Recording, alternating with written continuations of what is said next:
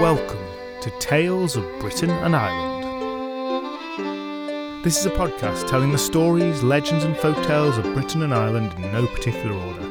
Presented by Graham and coming direct from South Yorkshire, each episode tells a story or selection of stories from all across these islands and throughout their history, followed by a short and decidedly inexpert discussion of the origin and themes of each tale. Hello everybody and welcome back. Firstly, depending on when you're listening to this, you might have noticed a change to the entire podcast name. If you have up until this point been listening to Tales of Britain and Ireland, then this doesn't apply to you. But if previously you've been a fan of Tales of the British Isles, I'd just like to very quickly acknowledge that yes, the name of this podcast has changed, and that has been applied retrospectively to all previous episodes as well. That original name wasn't a great one, and I'm much happier with this one. The content remains precisely the same, and that's really all that needs to be said on this issue, I think. This is now Tales of Britain and Ireland, and I very much doubt you'll notice much of a difference.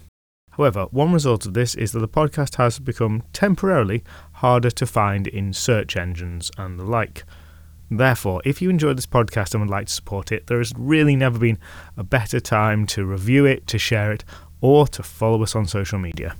There's a website, www.talesofbritainandireland.com. There's an Instagram, Twitter, Facebook, and a Patreon with more episodes. Thank you to everyone who has signed up on Patreon already or has left me a review. It really is fantastic to receive. Okay, that's quite enough of that. Let's get on with the story of St. Trinian and the Buggane.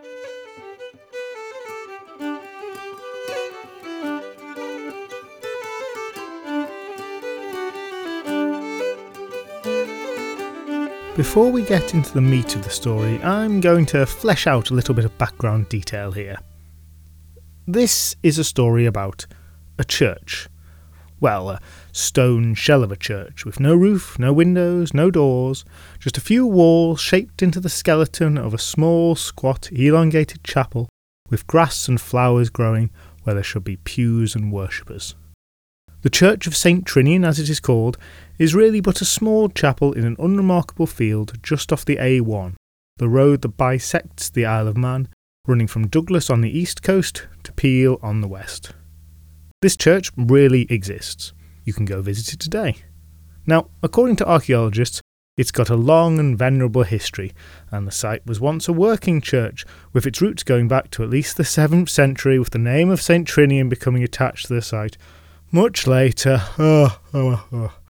academics with their fascinating facts and interesting histories, we don't want any of that. Scrumple up imaginary piece of paper, throw it in the bin. Today we're setting all that history aside to tell a story of why this church exists with no roof. But please indulge me a bit longer, as before launching to the tale I want to give some further background on two areas that might be of interest. You long-time listeners will know that some tales I get right on with it, and in others I feel the need to waffle a bit at the start. This is a waffler. First of all, let's talk about the Isle of Man, where the church is. For those who don't know of it, the Isle of Man sits smack bang between the island of Great Britain, the British mainland, and the island of Ireland, in the middle of the Irish Sea. The Isle of Man is a sizable island itself, but not massive. Many of the Scottish islands are larger in size, and the population, while significant, is currently only about 80,000 people, which is the same as a large English town. When I first wrote this script, I said it had an influence that was out with its size, and while I think there's some truth in that, I don't think that's quite the point about the island that I really want to make. It's not so much that its influence is outsized, but more that for such a small place population-wise, the inhabitants of half a single London suburb, the Isle of Man has a very distinct, ancient and well-formed identity, which is highly culturally significant. To give its entire history here is far outside of my ability or the scope of the podcast, but it is a unique blend of cultures, drawing influences from a great number of surrounding regions and adding a good helping of its own, forming something utterly unique. There are strong connections with the Scottish mainland, with the Scottish Islands, with Ireland, with Wales, with England and even with Norway. Critically, despite its small size, the island is an entire nation in and of itself, culturally and legally. In that second, I mean that the Isle of Man is not technically part of the United Kingdom, though it's not quite an independent country either. It occupies a halfway house position that's shared with only a few other territories, in what is called a crown dependency. That crucially means that it is not ruled directly from London. Rather, it has its own parliament, the Tynwald, which claims to be the oldest in the world, supposedly dating back over 1,000 years and still governing over the island today. Not only does it have this rare status, but the nation has its own language, Manx, which is a language very closely related to Irish and to Scots Gaelic.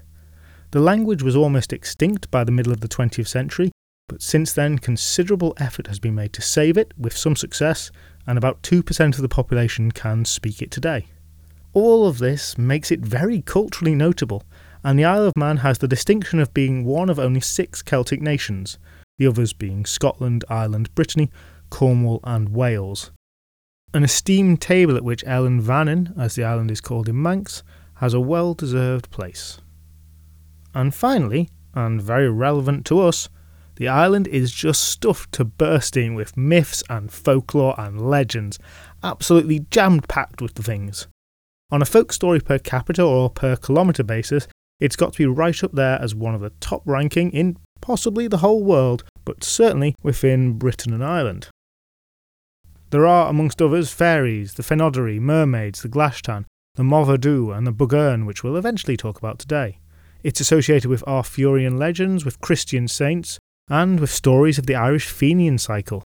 The very name of the place is widely held, be it true or not, to come from that of the Celtic god of the sea, kind of, that's a whole other thing, we'll get into that in another episode, Manannán mac Lia, who is now really strongly associated with the Isle of Man. This is a place positively splitting at the seams with stories. And if you believe those stories, then the island and the sea surrounding it is home to a great multitude of supernatural creatures, gods, monsters, heroes, and much more besides. And it's this aspect of the island I want you to remember as we come on to discuss the next background detail. Because I want to talk a little bit about the coming of Christianity to all these British and Irish islands, and particularly the role that saints had to play. Now, our story is going to be set after this period, but I feel it's worth having a bit of a grounding in this. It's something we'll be coming back to in later episodes, but let's set the scene here. Forget what you might know about quote-unquote history and what these islands looked like before the arrival of Christianity. Just set all of that stuff aside. It's baggage. Let me instead set out how it goes down in medieval legends when Christianity arrives on these islands. The lands at that point are dangerous, wild places filled with pagan gods, cults and other weird beings, all of which are, to a greater or lesser degree, opposed to the Christian God, or at the very least, not a part of that God's plan. Some of these beings are fully aligned with the infernal realms and are diabolical, but many others are kind of more halfway, just creatures or things that exist that don't seem to fit anywhere into the great human-dominated world of the New Testament God. The fairies, the giants, and others like them. And while he, with a capital H, has left these lands alone for thousands of years, now he's very concerned with establishing his power over the world through his servants, the Church and the saints. They aren't anything like saints today. They are far more of a kind of wizard hero. Great people, often from the continent, but equally likely to be natives to these lands who had been converted early or travelled to Rome to receive instruction and have now returned. These saints were spreading the good news verbally, orally, telling people about how great Jesus was, yes, but also, and crucially to their conversion success, they were channeling their theomantic power to win over the hearts of people and to prove the very literal and concrete existence of God to these folk.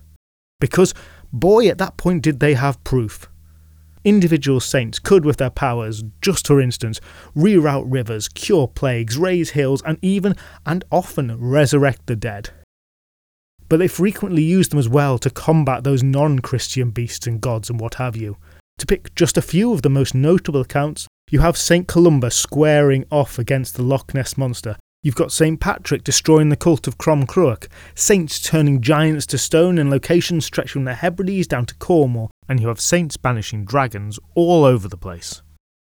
And in the wake of this elite tier superpowered vanguard came all the spread of the rest of Christianity, which combated all the lesser spirits, the fairies and boggarts, terrified of the blessings of the priests and the ringing of the bells, forced into more remote places, until finally those beings, once so pervasive and strong across the land, merely cower on its lonely outskirts.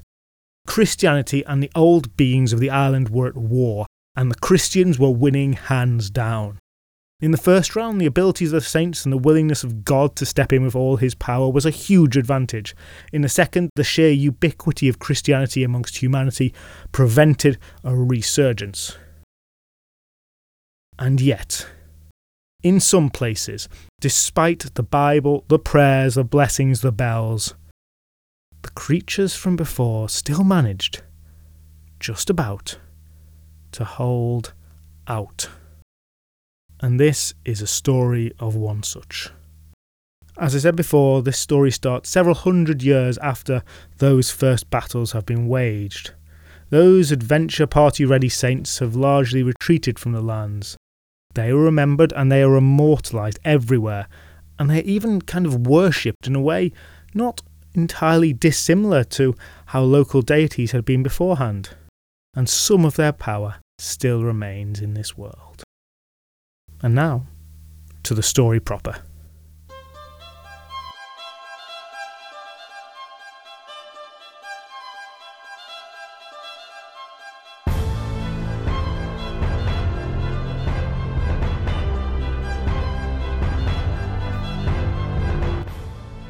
Our story proper starts on the boat of a down-on-his-luck Irish chieftain, desperately hoping that one of these saints' powers will help him out.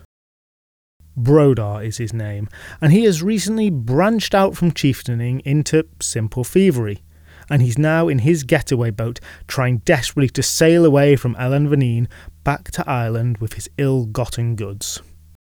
There is a bit of a story to this whole business, but honestly it's just not that interesting. To summarise, super rapidly, Brodar had some liquidity issues, but he did have a substantial amount of jewels. At that point, being an honest chieftain, he took his boat from Ireland to the Isle of Man, where there was the early medieval equivalent of a cash converters, some rich man prepared to give him a loan if he in turn would give up his jewels as security. But Brodar, you see, Brodar had gotten clever, quotation marks, and he had gotten the very not security conscious lender steamingly drunk, then took both the money he was being offered and his own jewels, put them in a sack with swag written on it, donned that tasteful black and white outfit, put on a mask, and hightailed it back to his ship at port and screamed to his crew, "Go, go, go, go, go!" A convoluted, intricately planned Ocean's Infinity heist, this was not. It was a crime of opportunity. But it had gone perfectly.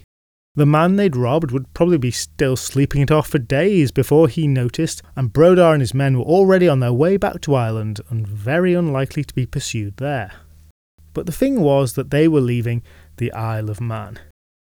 Supernatural beings abounded in that place.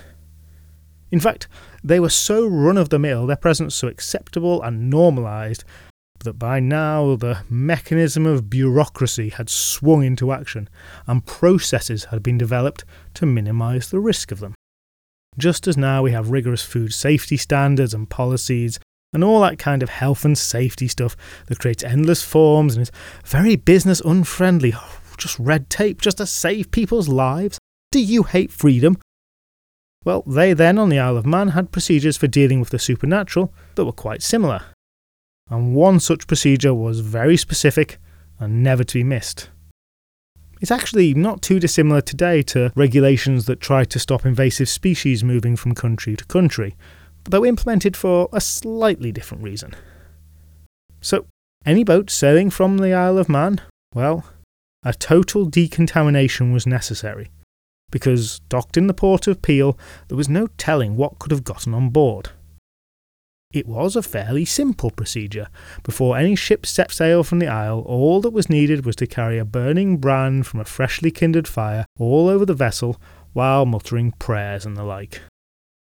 This alone would be enough to drive out the fairies, the Buggans, the witches, and all other supernatural stowaways that might have crept onto the ship and hidden in it while it was docked. It seems they were attracted to ships kind of like hedgehogs into an unlit bonfire. No word on if they rolled up into adorable little balls, though.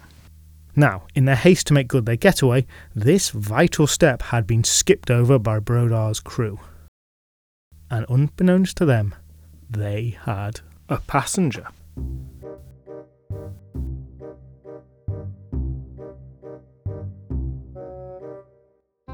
The passenger was a Buggane, a word I've said a few times now, and you might be thinking, what is a Buggane, Graham? Well, that's a good question, and it seems there are at least as many varieties of Bugganes as there are varieties of hinds. Consistent descriptions of these magical beasts are hard to come by. It's kind of a catch-all umbrella term for a class of supernatural beings, more like mammal than, say, mouse or whale. And any more exacting classification attempt is further stymied by the fact that Bugganes could change shape. But if we were to just discuss the Buggane's most standard shape, its bog-standard baked bean form, that in which it was most comfortable, most felt like itself maybe, well, it appears that that would be of a huge, hairy, fanged creature, flame-eyed, all terrible and bestial. I'd say perhaps a little like a black-furred abominable snowman, but that's just an excuse to say abominable snowman because I love that phrase and I haven't yet said it on the podcast. Now, if it had been in that form, it's the sort of thing you'd notice on a pre-modern ship, even if you hadn't gone around and done the Bernie Fire praying business. But the Buggane that was on the ship as the thieves set off had not crept on in such a form. It had taken a far smaller, though no less horrific shape, some little horned imp with an evil grin, and a general appearance to which the word mischievous seems almost to be magnetically drawn. It had been merrily investigating the boat of these foreigners, likely rubbing its tiny taloned hands together with glee and plotting all kinds of minor acts of sabotage, when it became aware that the previously still vessel was now moving, with some fair speed. Was this its opportunity to break free of its containment on one land, to spread its malice across the sea, begin to take over the whole world beyond the Isle of Man? For the Buggane, it most definitely was not. For it was malevolent and tricksy and fearsome, but what it liked most of all was home. Home where it was settled, where it was relatively safe, a cosy little island to run rampant on, where it knew how things worked. No international traveller, this beast. At heart, it just wanted to curl up in front of the metaphorical hearth-fire burning in the parlour that was the Isle of Man. Yes, it had been curious about this new ship that had come to its homeland without asking permission, but that was it. The Buggane did not want to be aboard this vessel anymore. And here, in the waters of Man, it had considerable power still. The creature flexed its magical muscles and summoned up a westerly wind to blow the boat back towards Elenvanine. Up sprung the wind, much to the surprise of the crew, for the day had been very calm. Now, though they didn't know its origins, the gale that appeared from nowhere was not at all to the liking of the ship's crew, and to Brodar in particular. They really didn't want to go back to the Isle of Man. But despite their oversight in failing to perform the cleansing, this crew were no bunch of wet-behind-the-ears slouches. A little bit of breeze was not going to stop them. So they did all those nautical things that need done in such circumstances. Trimmed the sails, braced the yards straight up, made everything secure, tuck in the reefs. Listeners, just to level with you here, I'm reading this from a list. I have no idea what most of these things are.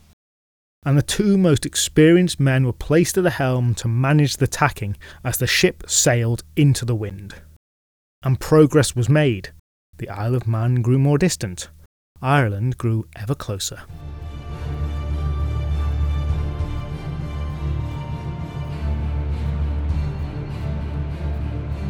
This infuriated the Buggane, and it redoubled its efforts, made the wind blow stronger. But the crew continued with their own skills, and while their progress slowed under the onslaught, progress was nevertheless still made. Until finally something in the Buggane snapped, and its plan changed from simply directing the ship back to taking it all the way back to the island at speed and destroying it into the bargain.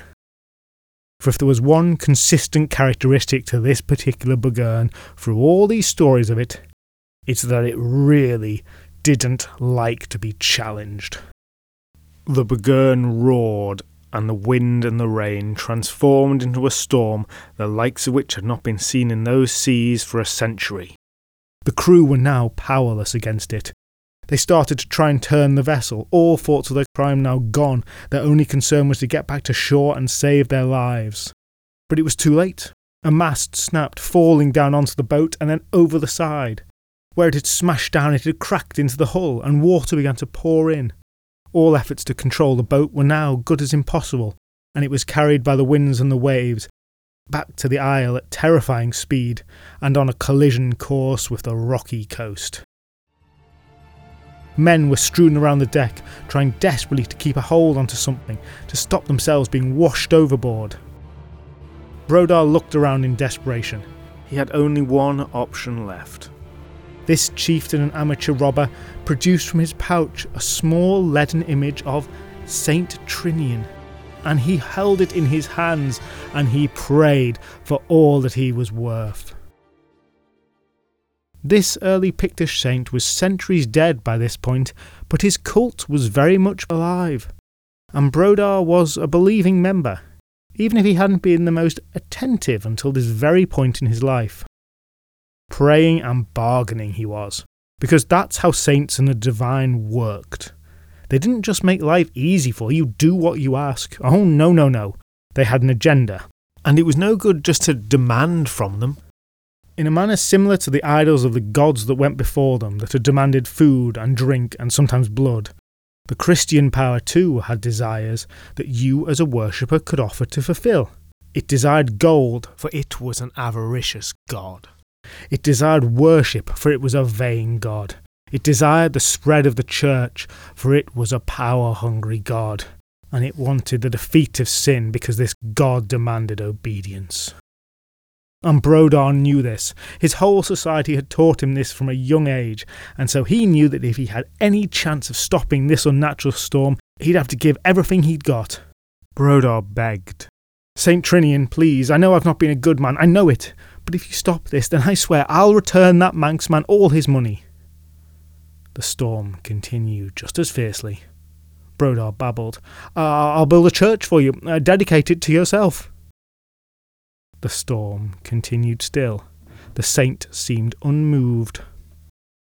Brodar took this as a sign that, perhaps reasonably enough, the saint didn't quite trust this 11th hour conversion.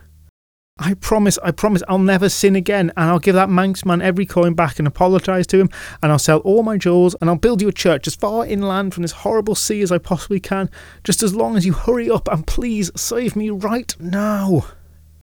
The boat still pitched and tossed, but in Brodar's hand the statue started to glow slightly. Somewhere, perhaps in heaven, perhaps in purgatory, perhaps simply within the icon itself, a being that was St. Trinian himself, or an aspect of him, an avatar of him, heard the prayer, considered the offer. Metaphorically, it turned its head to look down at the doomed vessel beset by the Buggane. It made a decision. And that thing that was sort of St. Trinian pulled aside the veil from the other place, and he stepped into the physical world.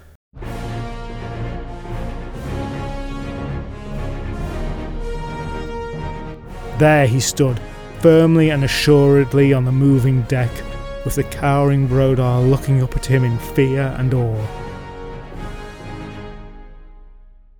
The saint, all glowing white, didn't say a word, but immediately got to work. First, he waved a hand and quelled the winds and with them the sea. The storm clouds dissipated. The boat steadied. Next, a more gentle breeze arose at St. Trinian's bidding. It redirected the imperilled ship from its course towards the deadly rocks, instead guiding it to Peel Harbour. By the way, I'm going to acknowledge now that some of you, the older British ones amongst you perhaps, might be asking whether St. Trinian was sporting, braids, knee-high hosiery, a blazer, a loose tie and a short skirt. And I think it's fair to assume that he wasn't. Given the images I've seen of him, I think it's far more likely that he was dressed in a robe and carrying a crozier. That's the proper name for a bishop's crook. Sorry about that. You are at liberty to imagine him in whatever outfit you want, though. Now, the boat still leaked and was rapidly taking on water, but St. Trinian raised that crozier, waved it, and a great mass of seaweed washed into the gash in the side of the ship, filling it tight in a most improbable way and stopping the leak. The vessel was saved and on a path back to a safe harbour.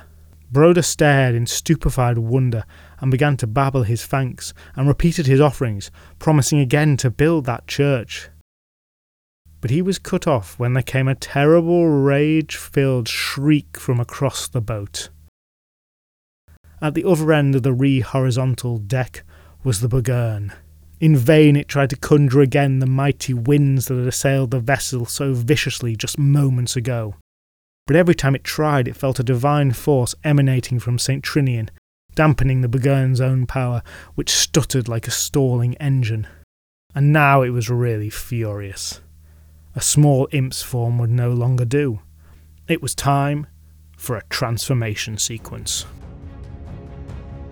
The camera pans around the imp at speed. Its tiny arms bulge and elongate. Its body ripples outwards and upwards. Its legs shoot down until they're tree trunk size, and its mouth and face stretch and warp. And when it opens its jaw, it reveals a butcher's shop worth of knife-shaped teeth and a huge coiling black tongue. Finally its eyes turn ember red, and now on deck stands a hideous demonic figure, the weight of which destabilises the boat, towering over Broder, St. Trinian and the terrified crew.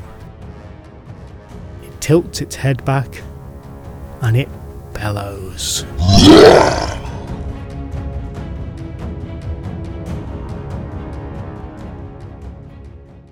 The avatar of St. Trinian swings his crozier down to his side, crouches down, points it at the monster.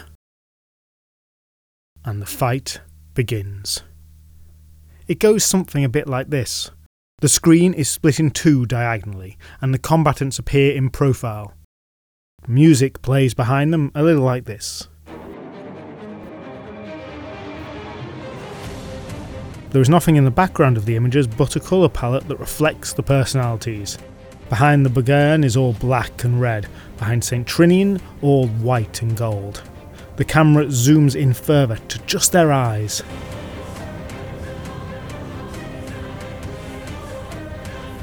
And then quickly the scene rapidly cuts from the Buggane running at St. Trinian to St. Trinian running at the Buggane, with speed lines behind both of them. They run back and forth, the camera cuts, the total movements of both of them seeming to cover a far greater distance than the length of any ship deck. But finally the two figures are on screen together. They jump into the air and into each other, and they clash.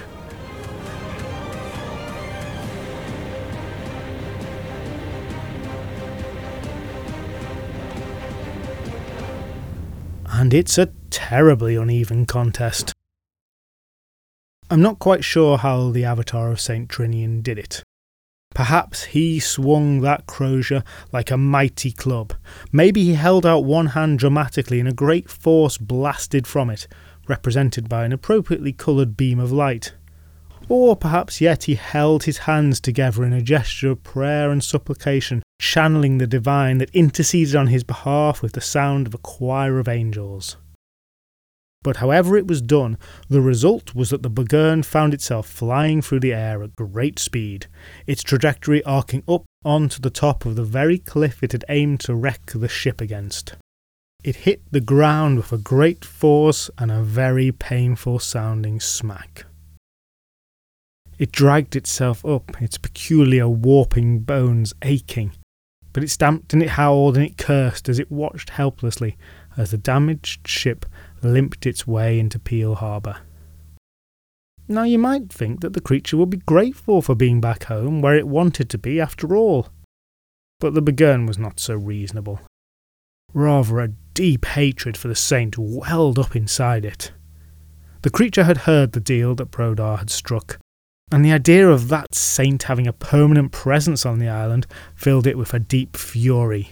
"St. Trinian shall never have a whole church in Ellen Vannin," it shrieked, which went unnoticed in the ship down below. Brodar made it back to the island a changed man, all thoughts of thievery banished from his mind and replaced with a deep conviction that his life must be a spiritual one from now on, full of peace, love and honesty, something that seemed likely to be a bit of a disaster for his long-term prospects in the cutthroat world of chieftaining, but that was yet to come. Now we'll gloss over the next bits rapidly. Brodar never wavered in his commitment to the promises he made.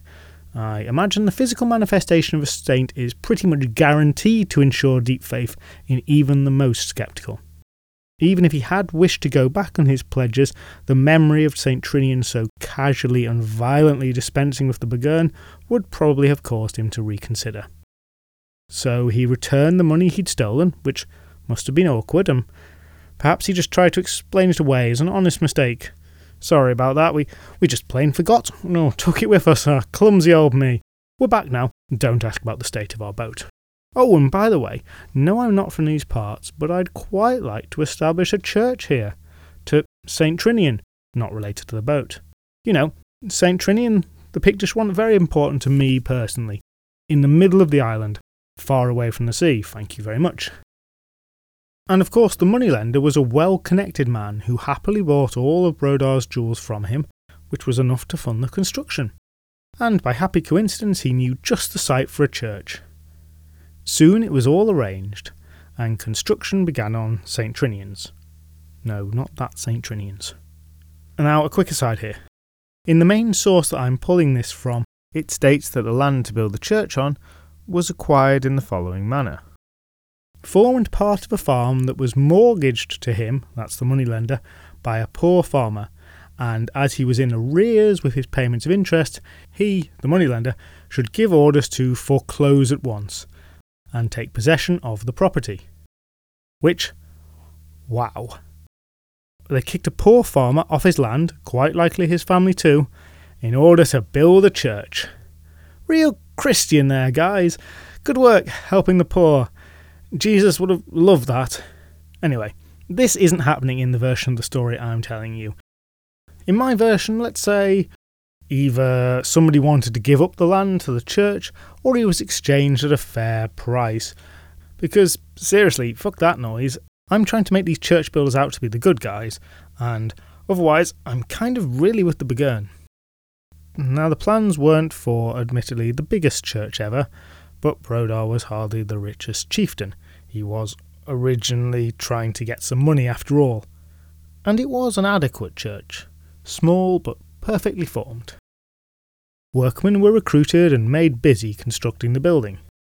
Now the site for this church was in the shadow of Greeba Mountain, and could be seen from its slopes. And from that mountain, which if we're being honest here is really more of a big hill, the Buggane watched the merry construction workers. They were a good-hearted, jovial bunch, all high-vis jackets, pencils behind their ears, drinking strong tea, wolf-whistling at each other affectionately while they passed, and treating any women they saw with the utmost respect. And as the Buggane watched, in whatever passed for that creature's heart, hatred festered. Brodar himself had left for Ireland during the construction phase. The Buggane didn't care about him specifically anymore. Its mind was focused on St. Trinian. There were other churches on the island, to be sure. This was hardly the first, and it wouldn't be the last. The island was a very religious place. But there wasn't a church to St. Trinian, and the Buggane had sworn a vow. there wouldn't be one. So when night fell, when the power of the pre-Christian creatures was strongest, the Buggane would come to the worksite, destroy everything that had been done in the day. More alarmingly and dangerously still, it made crude traps, dug holes that the draft horses might trip in, and they did. At first the workmen put this down to bad luck, but after it repeated a few times it soon became apparent that something more sinister and supernatural was at work. And this was swiftly becoming a real problem. If things continued like this, work would very soon have to be halted. Now that little idol of St. Trinian to which Brodar had prayed had been left with the foreman of the works for installation in the church upon its completion. The foreman of the works was, naturally, a pious man, and seeing the hand of devilry at work, he thought to pray to that idol. Almost immediately St. Trinian again appeared. The foreman seems to have reacted reasonably coolly to this. Now, interestingly here, we begin to see the limits of the saint's power. He knew the sabotage of the church was being carried out by the Buggane, and he told the man as much. But St. Trinian wasn't able to stop it completely. He couldn't just go smite the Buggane, but he did have a kind of workaround solution. A solution which to my mind smacks much more of the works of a cunning man or even of a pagan god than of a Christian, though perhaps such a distinction is overdrawn. I might say something like, well, that's just Catholicism for you, but these little rituals seem to go even beyond the usual bounds of that. So what do I mean? Well, the saint left some very particular instructions for the foreman. Each day, every man was to wear in his hat or cap a sprig of the rowan tree and a bunch of wormwood, and a feather from a seagull's wing, tied together with a strip of skin taken from the belly of a conger eel. That same charm was to be fixed in the headgear of each of the horses. And at night, every night, a fire had to be lit in front of the unfinished church, burning only the wood of the rowan tree, and a watchman must keep it burning the whole night through, not let it go out for an instant. Its enchanted smoke would render the Buggane powerless, but only as long as it was kept burning. And having given his lengthy, complicated and quite surprising instructions, St. Trinian departed. The foreman did as instructed, though this all added to the cost, of course. A man overnight, a constantly burning fire, never mind the extortionate going rate on conger eels. The cost of this small church, already far over budget due to the Buggane's activity, was reaching HS2 levels of spiralling overruns. Brodar was going to have to pay up some more if he wanted his church completed. Eventually, word got to him, and he did. So the new and unusual PPE installed, work recommenced, and this time it was much more successful. The Buggane watched angrily and impotently from Greba Mountain. The taste of rowan sickened it. Those wormwood, gull's wing and conger eel hats offended its fashion sense. No more could it go close to the site. Maybe this was time to call it a day and get a different hobby. No, that wasn't the Buggane's way. If anything, it devoted more of its energy to the church now, stopped showing up at its regular karaoke Thursday nights where I assume all the other fairies and the like hung out. It didn't want to take its glowing red eyes off that church for an instant. And as soon as someone slipped up, it'd be there. A workman took off his hat and set it down as he ate his lunch. The Buggane altered its shape, flowed down the mountain to the unfortunate worker, cast caution to the wind and physically attacked him in some way. Now he was free of protection. Usually, humanity and the supernatural residents of the islands existed side by side in a kind of uncomfortable truce. But around the construction of this church was all-out warfare. But it wasn't enough. After one or two careless workmen suffered the Buggane's wrath, the rest quickly learned how serious things had gotten. They kept their hats very firmly on their heads. Over several weeks, persistence and hard work paid off, and at last the church was nearly complete.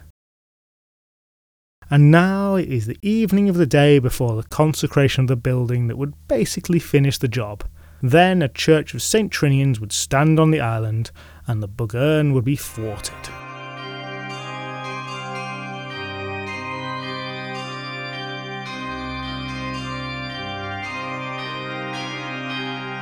Brodor was back on the island to help out, and the way this would work the following day was with a lavish ceremony of notable church folk. Most notable of all, the Abbot of St. German, who would lead the consecration, along with various other monks and priests, and a smattering of the island's nobility along with them. The workmen had worked doubly fast that last day to have it all ready in time, and it was almost finished. Just a small amount of work needed done to the roof that the foreman knew they'd have time to get done the next morning prior to the afternoon ceremony. It would be fine. Exhausted from the crunch-like conditions of the last couple of weeks' work, the construction workers took to their beds. Now, they were conscientious. They did not forget about the Rowan fire. But the poor fellow who had drawn the short straw to be watchman that night had unfortunately been co-opted to work the day as well, because, well, it had to be finished. The nobles were coming. Textbook example of a false economy this one turned out to be. For this workman, big and strong as he was knackered. He had a commendable work ethic though. He lit the Rowan fire, got it going as per every night. That was all that was needed. It would burn for quite a while yet. Now he would just have a quick nap and be awake again to add more fuel to it in a couple of hours. He wasn't kidding himself about that either. He would have woken up and done just that, if it hadn't been for the Buggane.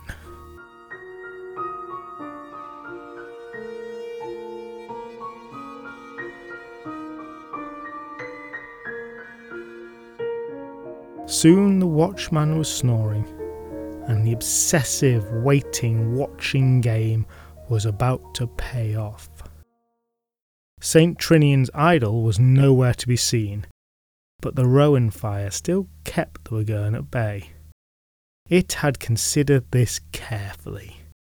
While its normal strategy was to go all out with its strength, it realised that any action too great would wake the sleeping watchman in his damn Rowan hat, and he'd top up the fire and that'd be the end of it. And while the creature dearly wished to choose violence, this was worth a little bit of subtlety. The night had been still, warm and dry, and the watchman had taken that into account when succumbing to sleep and considering how long it would be until he had to wake up. So the Buggane summoned a wind, but a gentle one, and as localised to the fire as its meteorological manipulation would allow. The flames blew harder, and the fire burned down more strongly. The Rowan burned faster. And as it did, its power to hold the Buggane waned. And seeing the watchman not roused, the creature increased the wind speed a little more, and the fire burned fiercer still. Gradually it increased the speed, and still the shattered man didn't wake. The fire burned hotter and fiercer and faster. Closer and closer crept the Buggane as the fire got smaller and smaller. It called on its powers again, and summoned a slight rain now. Still not quite enough to wake the man, but enough to dampen the remains of the fire. Drops landing on embers with a sizzle, extinguishing them. Eventually, after all this patient, careful, delicate weather working, the fire went out.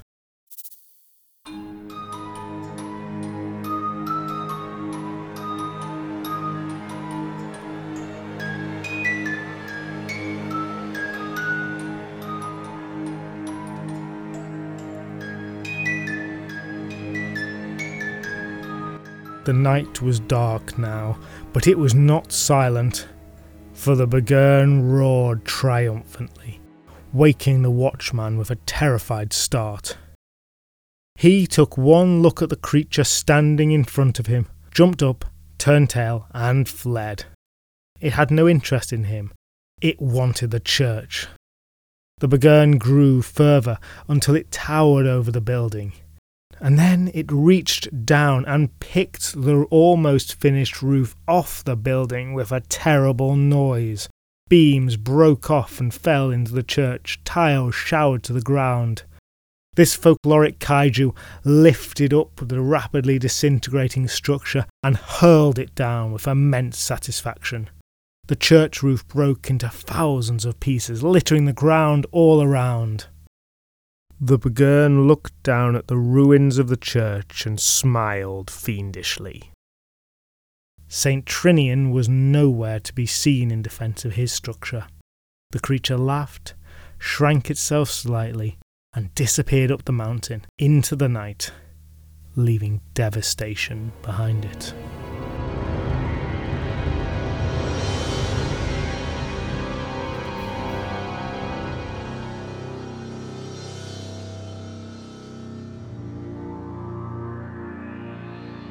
And this is where the story really becomes about money. For the next morning, when the watchman relayed what had happened, and the great and the good who had assembled came to view the damage, an argument broke out. Brodar wasn't doing so hot as a chieftain anymore. His money had largely gone into the church, and now that was in ruins. He pleaded with the bishop to just consecrate the church as it was, so his deal with St. Trinian could be fulfilled. But the bishop, surveying the scene, who had promised the priesthood of the church to a friend of his, was aghast and having none of it. "I cannot and I will not consecrate a church with no roof on it, and the blessed St. Trinian of holy memory expects you to complete him a proper church and a shrine in accordance with your vow." "I've given everything I've got to do it," said Brodar. "Nothing more can be done. I have nothing more to give." And he didn't stop there. "If your Manx workmen can't defend enough against the Bugganes and fairies that plague this place, well, I reckon that's your problem, not mine or St. Trinian's. I've done everything I can. I've paid him back double, triple," he said, perhaps forgetting it was his life he owed to the saint. "I have done my part. I am finished." And so saying, he rode off, and back to Ireland he sailed. And I'm afraid there's no word on whether going back on the deal he'd already received payment on had any implications for Brodar. It feels like it really should have done. Given the power that St. Trinian wielded, this breaking of the pledge feels like there should have been serious consequences. And there might have been. I kind of almost hoped that there was, else, well, what does it say about St. Trinian? But if there were such consequences, they never compelled Brodar to renounce his decision, return to the island, and press on with construction. Now, obviously, the wider church didn't want all this work to go to waste, and the moneylender who had provided the land would prefer not to have a half-completed church on it. And yet, that's where the squabbling began again, about who would pay and whether they could keep the Buggane away. And all the supernatural threat elements of this story, and indeed the situation, were drained away by the dull mundanity of finance and logistics. All the while the topless, unconsecrated church remained, unfinished, devoid of worshippers, exactly as the Buggane desired. The discussions eventually reached an impasse.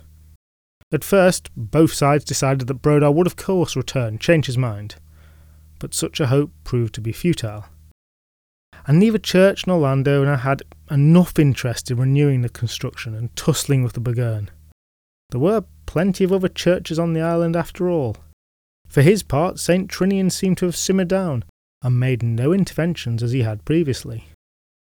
Years turned into decades, and in the grand scheme of things it wasn't long before all those who were involved with the church were dead, the stories of those men over.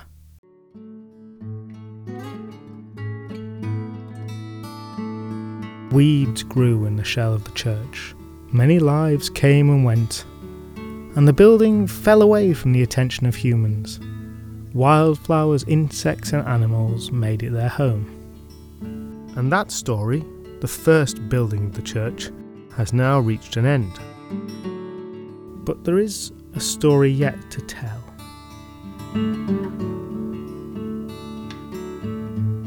And just a little aside about this here, just for anyone who has reached this point of the episode and has already heard the story of this church and the Buggane, and is thinking, none of this is the story I know. Because essentially, there are two parts to this tale. The bit we've just covered, that story that's finished, and this much shorter story that I'm about to tell now. Now, often it's only the latter story that is told, and the entire rest of it, everything in the episode up to this point, is skipped. But, gentle listeners, I wanted to give you the longer version, as you'll know well by now is my way. I'll discuss this a little more at the end of the episode, but just thought that was worth making clear. The, air quotes, usual story of the Buggane in St. Trinian's church is what I'm moving on to tell now.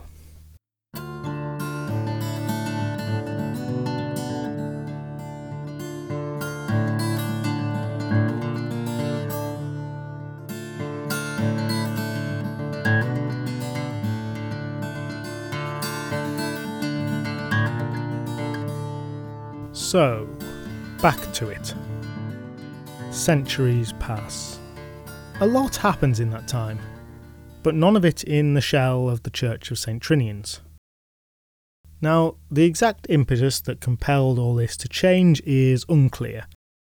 You could say the island was more populated now, churches more needed. Whatever it was, some relevant butterfly flapped its wings or a pebble tumbled, and soon certain folk of the island were discussing putting the roof on the building that had remained abandoned for so long. Robert Quayle in particular led the campaign. He was a man of some note in the community, and one of those generic rich men who thought that getting the job done would be good for him in some vague way. Now, the passage of time had not erased the memory of what had happened during the initial construction of the church. Because while there were fairies and Bugganes and magic that affected the island to some extent or another happening all the time, that victory of the Buggane over Christianity was sufficiently notable to be well recorded in histories, oral and otherwise. And the people knew also that the Buggane would still be around. Unfairly as it seemed, age didn't take such creatures like it did mortal men. But they really wanted to put that roof back on. Funds were raised and tentative work began. Now they didn't know the ways of keeping the Buggane off, those peculiar strange old Rowan charms. And yet the construction continued uninterrupted, and a false sense of security settled on the workers and their masters. It turned out that Bugganes belonged to centuries past. Those times were gone. Perhaps they even dared to take some pride and think themselves more holy than their ancestors. But unbeknownst to them, the Buggane, high on its mountain home, had indeed noticed. And the passage of time had done nothing to dull its determination to keep St. Trinian from having a church on the island. But it would just be more funny and probably less effort if it waited again, until almost the very end. Then it could unexpectedly do the maximum and most expensive amount of damage. So work on the roof continued, though some muttered still that the Buggane was surely to come. And they were correct.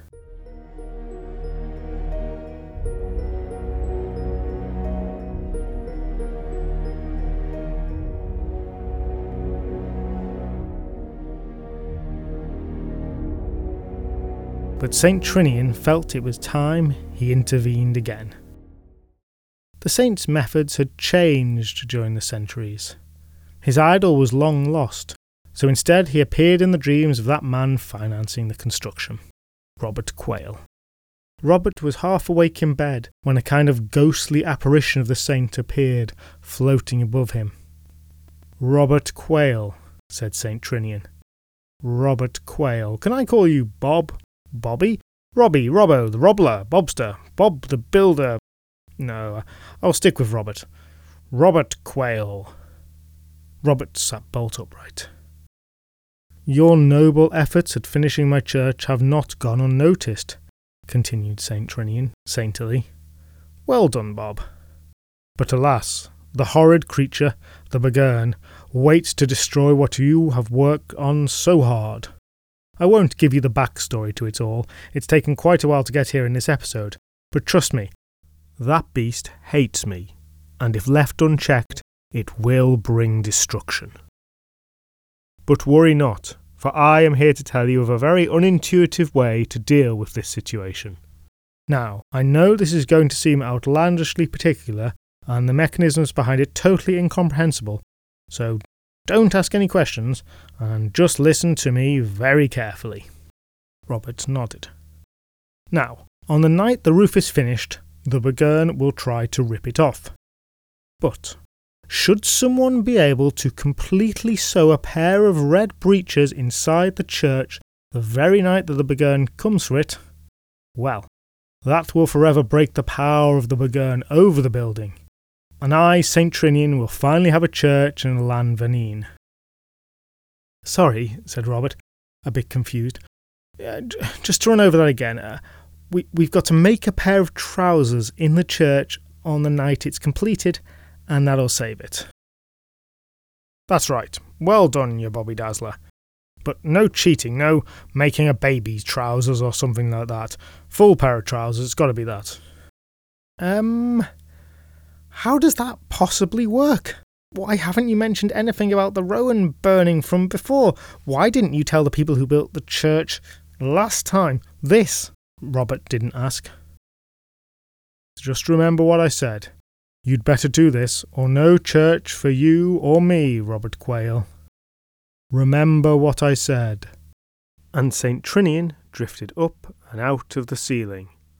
Remember, remember. And suddenly Robert awoke with a start. It had all been a dream. How much cheese had he had? He shook off the memories of the dream, dismissed it as just that. But when it came the next night, and the one after that, well then it started to seem a little more compelling. No sensible man ignored the words of a saint, even if they were in a dream, and even if they were some very odd words. Now, our Robert was a rich man who was restoring the church to get into good graces with God in the afterlife and with the locals here on earth. He was not the kind of man who'd ever made his own trousers. But fortunately, the saint hadn't specified it had to be him.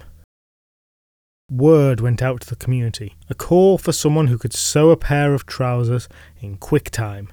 A self-starter used to working alone, comfortable in high-pressure environments, some experience in dealing with the fairy realms, desirable.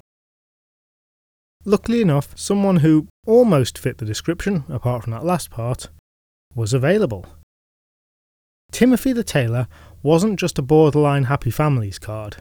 He was an experienced, successful local tailor, an entrepreneur, proved enough to be prestigious in his career, but young enough to have ambitions to make much more of himself.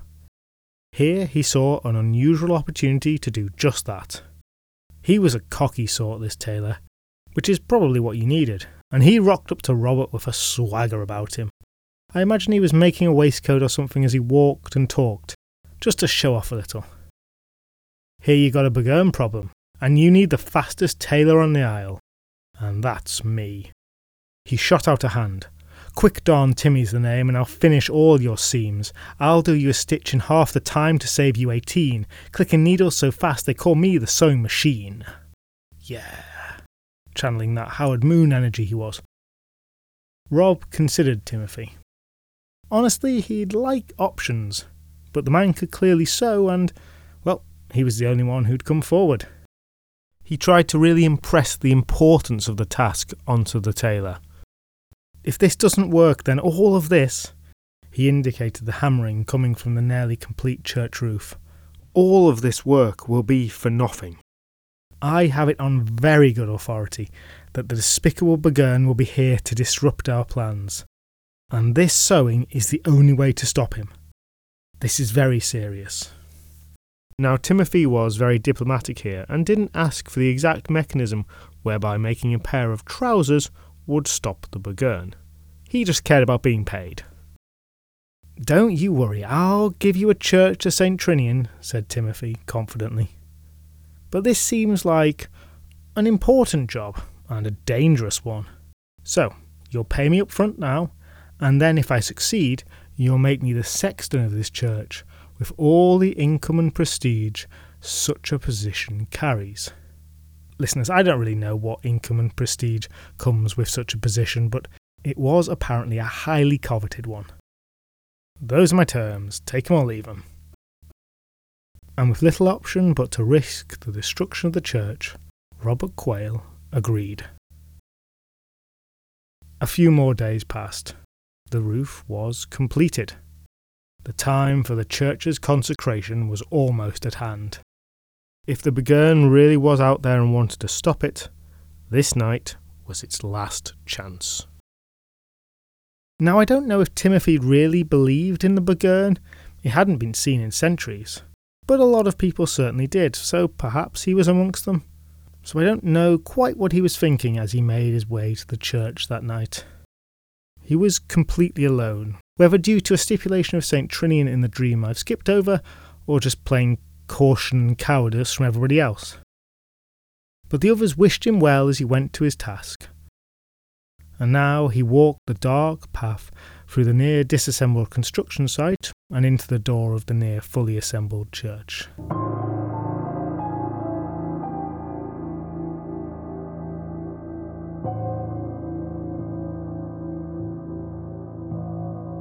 He had brought all the materials he would need to make a man's pair of bright red breeches, and down he sat in the middle of the aisle, lighting a few candles around him so he could better see his task.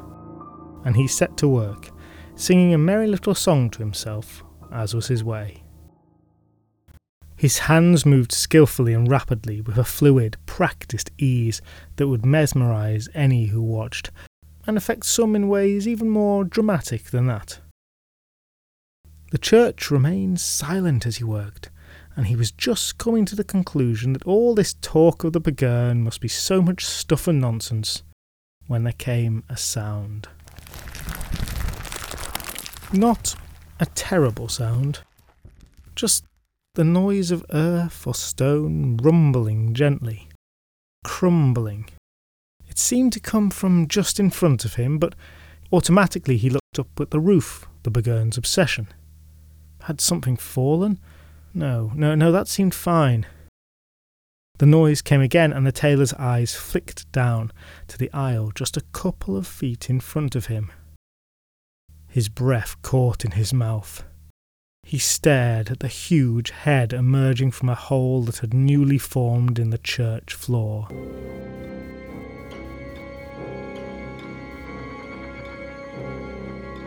It was vast and frightful, with great goggly green eyes, distended nostrils, a wide jaw, and fierce, jagged fangs. But Timothy's courageous talk had not been bluster. He was a brave man indeed. He tore his eyes from the Buggane and focused back on his work, moving his hands even faster than before. This response was not well received by the Buggane, and its dripping, awful maw formed words. "Timothy, do you see this awful head of mine?" "I see that, but I'll sew this." And on he went with his work. Powerful arms ending in large, clawed hands emerged from the hole, and the Buggane pulled itself up further. "And do you see this? My great body, huge hands, terrible talons." Timothy worked furiously, didn't miss a stitch, tried to keep firmly in the zone, replied, "Yep, I see that, but I'm sewing this." The Buggane climbed out of the hole, and it stood in the centre of the church, a towering, fearful figure.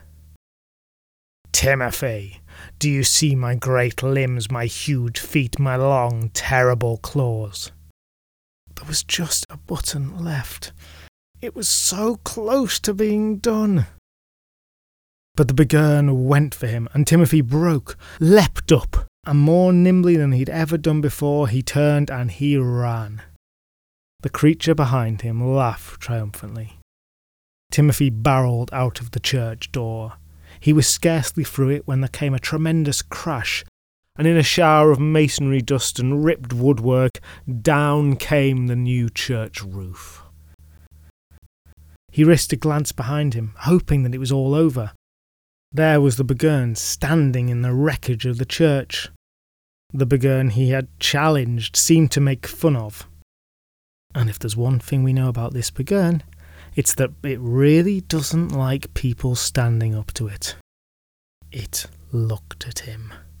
Timothy turned and ran at a speed faster than he'd ever run before, as though he had within him the power of the free legs of the Isle of Man. Behind him came the fearsome Buggane, loping along, angry at this man's impotence despite its own victory. Claws outstretched, teeth bared, ready to tear the tailor to pieces. The tailor ran for his life and the Buggane pursued.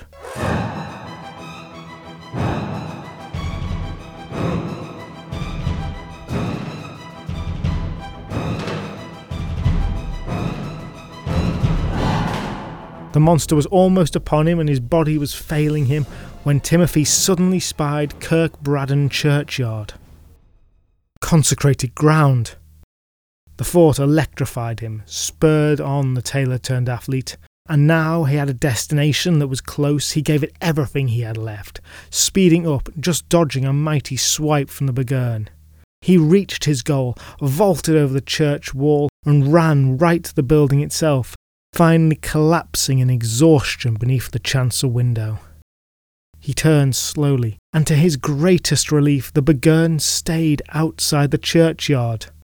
As he had expected, it was unable to enter, and it roared and danced up and down in frustration, spitting flames and cursing. But this didn't last for long, as its fury built, it made one final attempt to end the tailor who had dared defy it. In one fluid motion it ripped its own head from its body and chucked it with full force into the churchyard. Acting on some instinct he didn't know he had, Timothy dived out of the way at the last moment, catching a look of pure malice in the eyes of the flying head for just a fraction of a second before it smashed into the side of the building and exploded with all the power and noise of a bomb. And that was about that.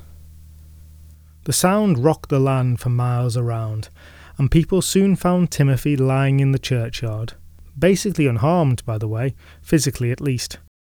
Still clutching those trousers, almost, but not quite, complete. After word of that terrible experience got around, no further attempt was ever made to put the roof on the church. The legends don't say what happened to Timothy, if he found another way to fulfil his ambition, but certainly he didn't get his much coveted sexton position, despite his bravery. And so, there the building remains to this day, a picturesque curiosity which you can visit if you please, though I don't suggest you try to do any sewing there, or put on a roof.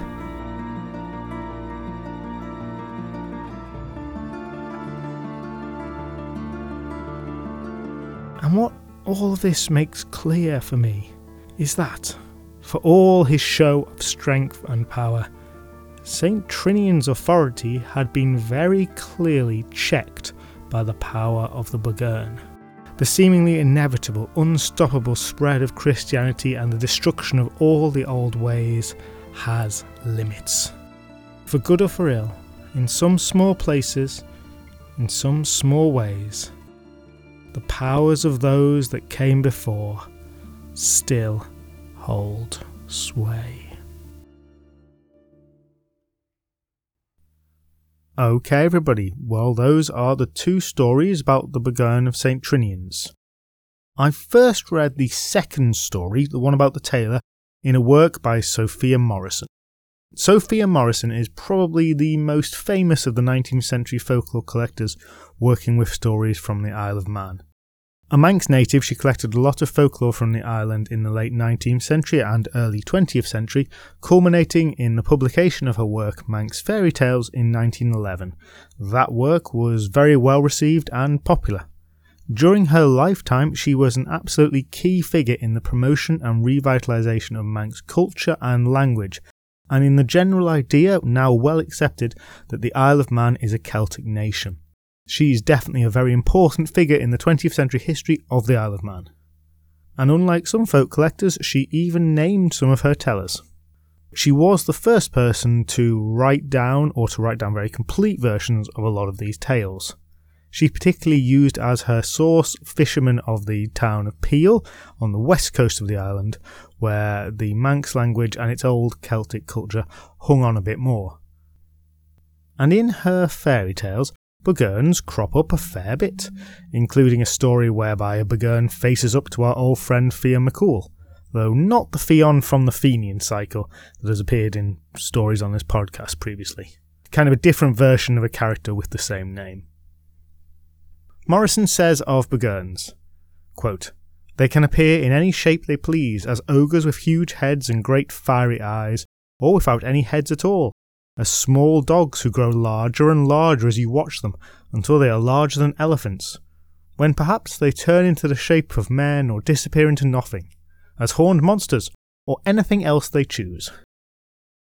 So, given this, I was quite surprised when I realised that this story didn't come from her collecting. There's no subterfuge about this was my own confusion.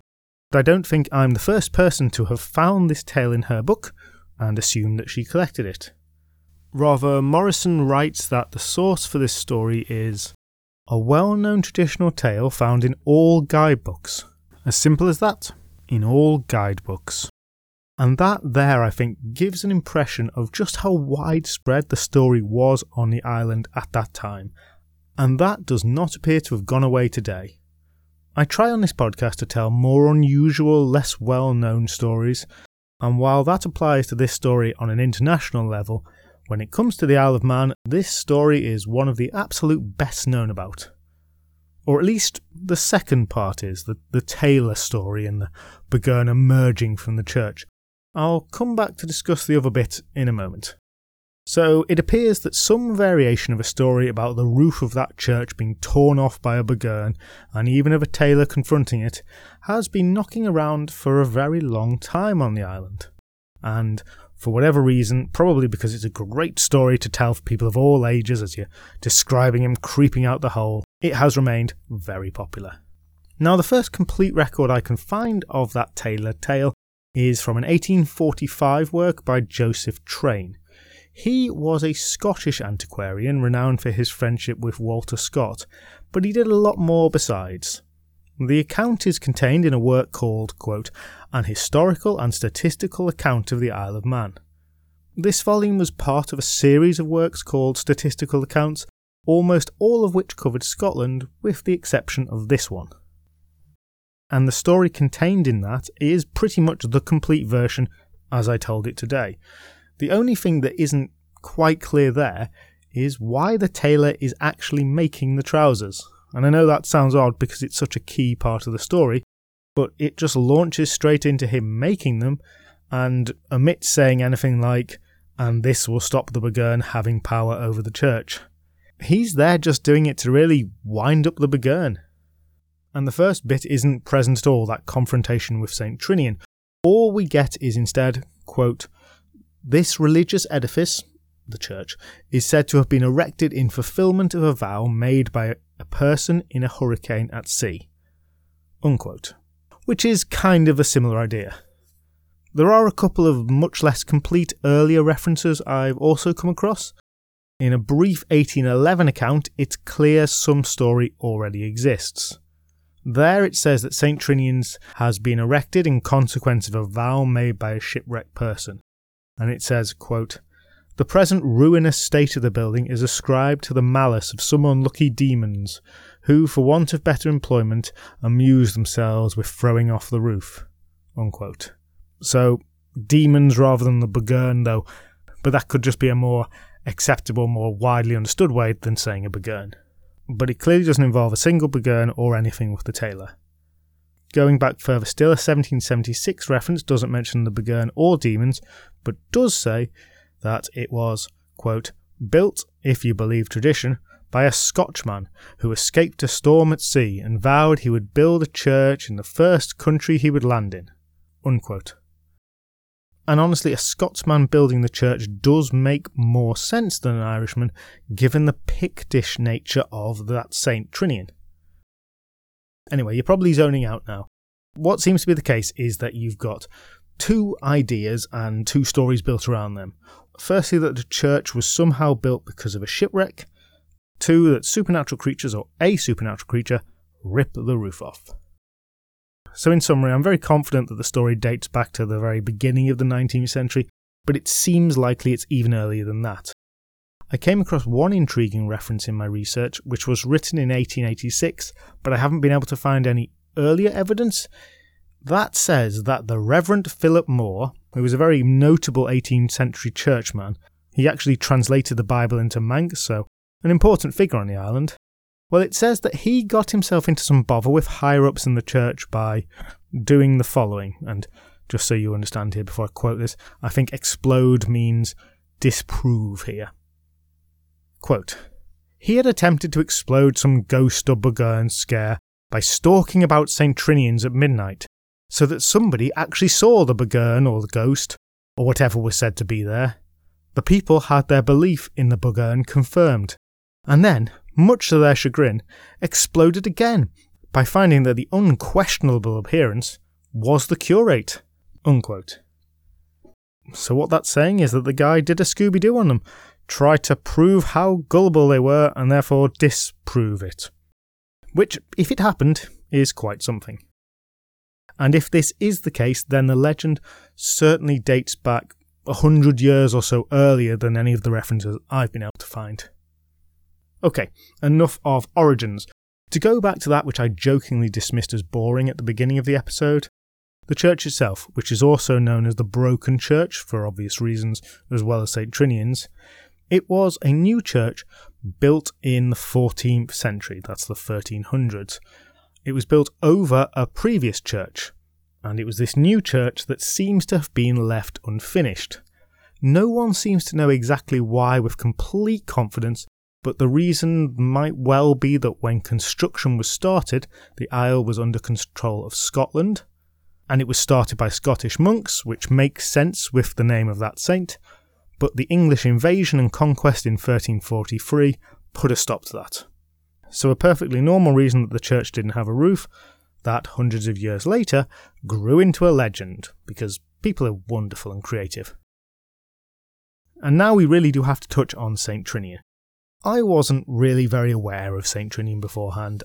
I mentioned in passing a reference to St. Trinian's, which is a school in a comic strip turned film series about misbehaving schoolgirls, which is where the saint is almost certainly known by 90% of people who've heard of him today.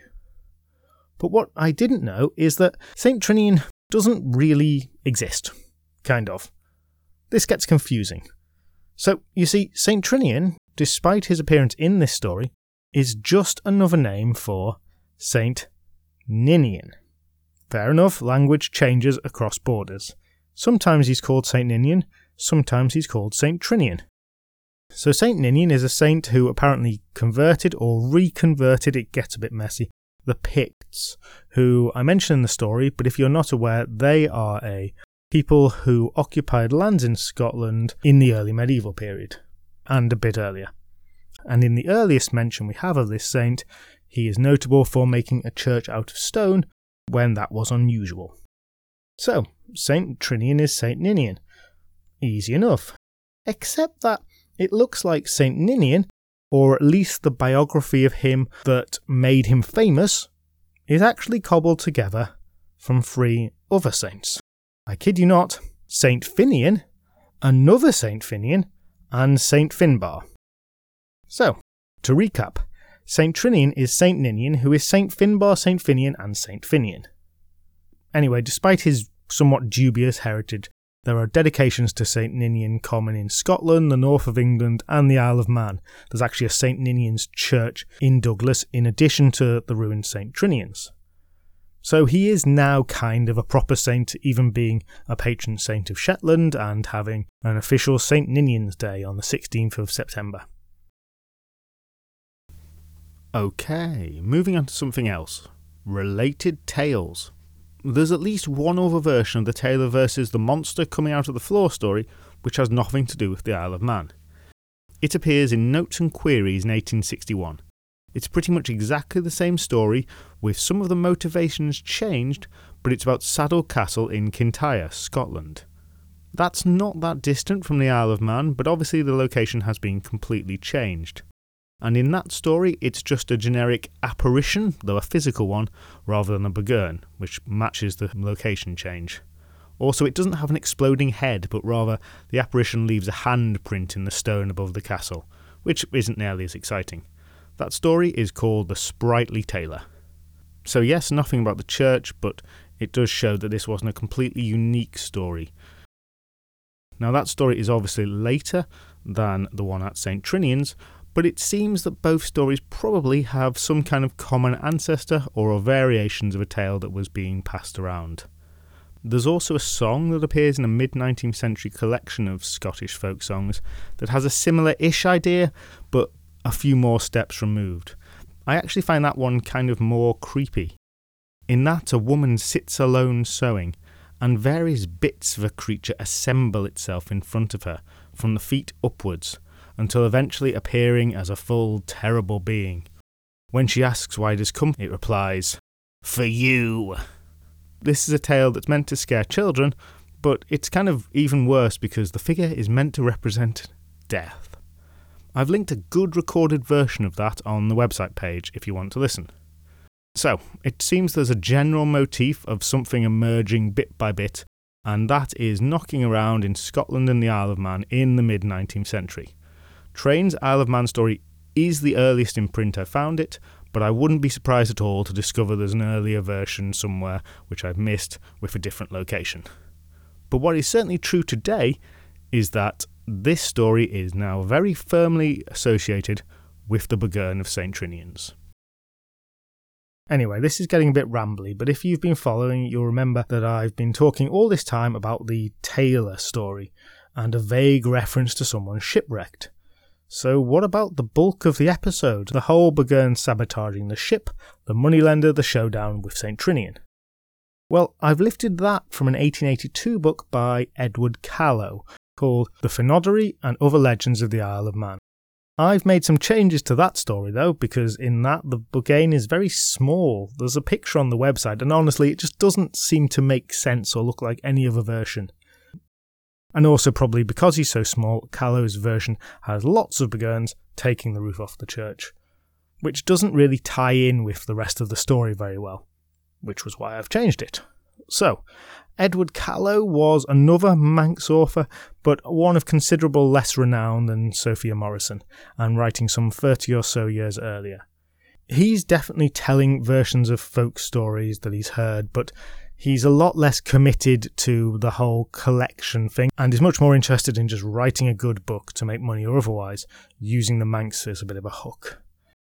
So his stories are clearly not quite the original. There's a lot of extra material in there and they're quite literary. He added a lot, and I mean a lot. Believe it or not, this episode is a quite shocking reversal of the usual way this works, where my version is slightly shorter than his. There's a lot of stuff about that moneylender that I just took out. So I'm not criticising him here, but just so you understand where Edward Callow is positioned, I'm going to quote wholesale from the website mankliterature.com on this and say, quote, "Callow's book was never meant to present accurate records of the tales. Rather, it was conceived of as literature founded in Manx folklore rather than the pure folklore itself." Unquote. Now that means there is some fair possibility that the whole bit about St. Trinian defending the ship was entirely made up by Edward Callow. Also, it might not have been. I just can't find an earlier version. As always, the disclaimer applies that this discussion section is inexpert. But I decided to tell that version of the story for a few reasons. Firstly, it makes it longer, and you know how much I love that. Secondly, it was the only story that adequately tied together the founding of St. Trinian's after a hurricane and a shipwreck, and St. Trinian's as plagued by the Buggane. And thirdly, it seems like a good way to introduce magical saints, which I expect to become a bit of a reoccurring theme on the podcast, given how often they crop up. Anyway, I've made slight changes to his story, so what you've got here, as per usual on this podcast, is a mishmash of a few different versions of the tale to create a completely new one.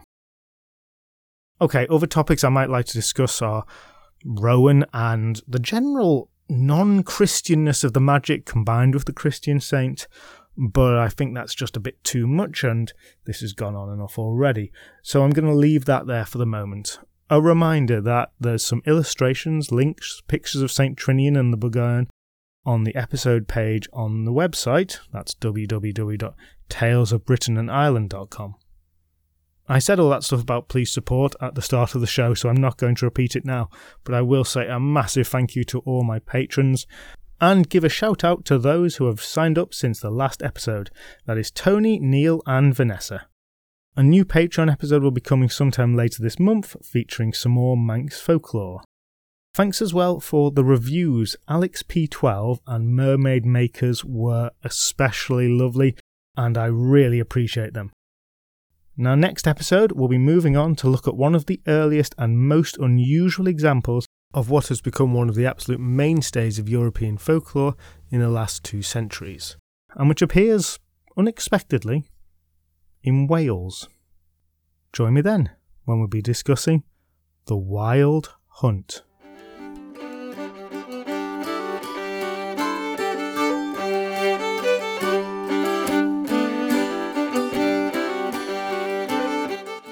You can follow Tales of Britain and Ireland podcast on Twitter, Facebook and Instagram. There's also a website, talesofbritainandireland.com, where there's a page for each episode which contains more information including illustrations, asides and recaps, along with other additional bits and pieces to explore. The intro music was written and performed by Alice Nichols, and the outro music by Mitch Keeley and Josh Newman. And you can find all the other musical credits on the episode page on the website. If you enjoyed this podcast, then please do share it with others or give it a review, as those really are the best ways to help us out. You can also join Tales of Britain and Ireland on Patreon to get extra members episodes. Thank you so much for listening, and I hope you'll join me again soon.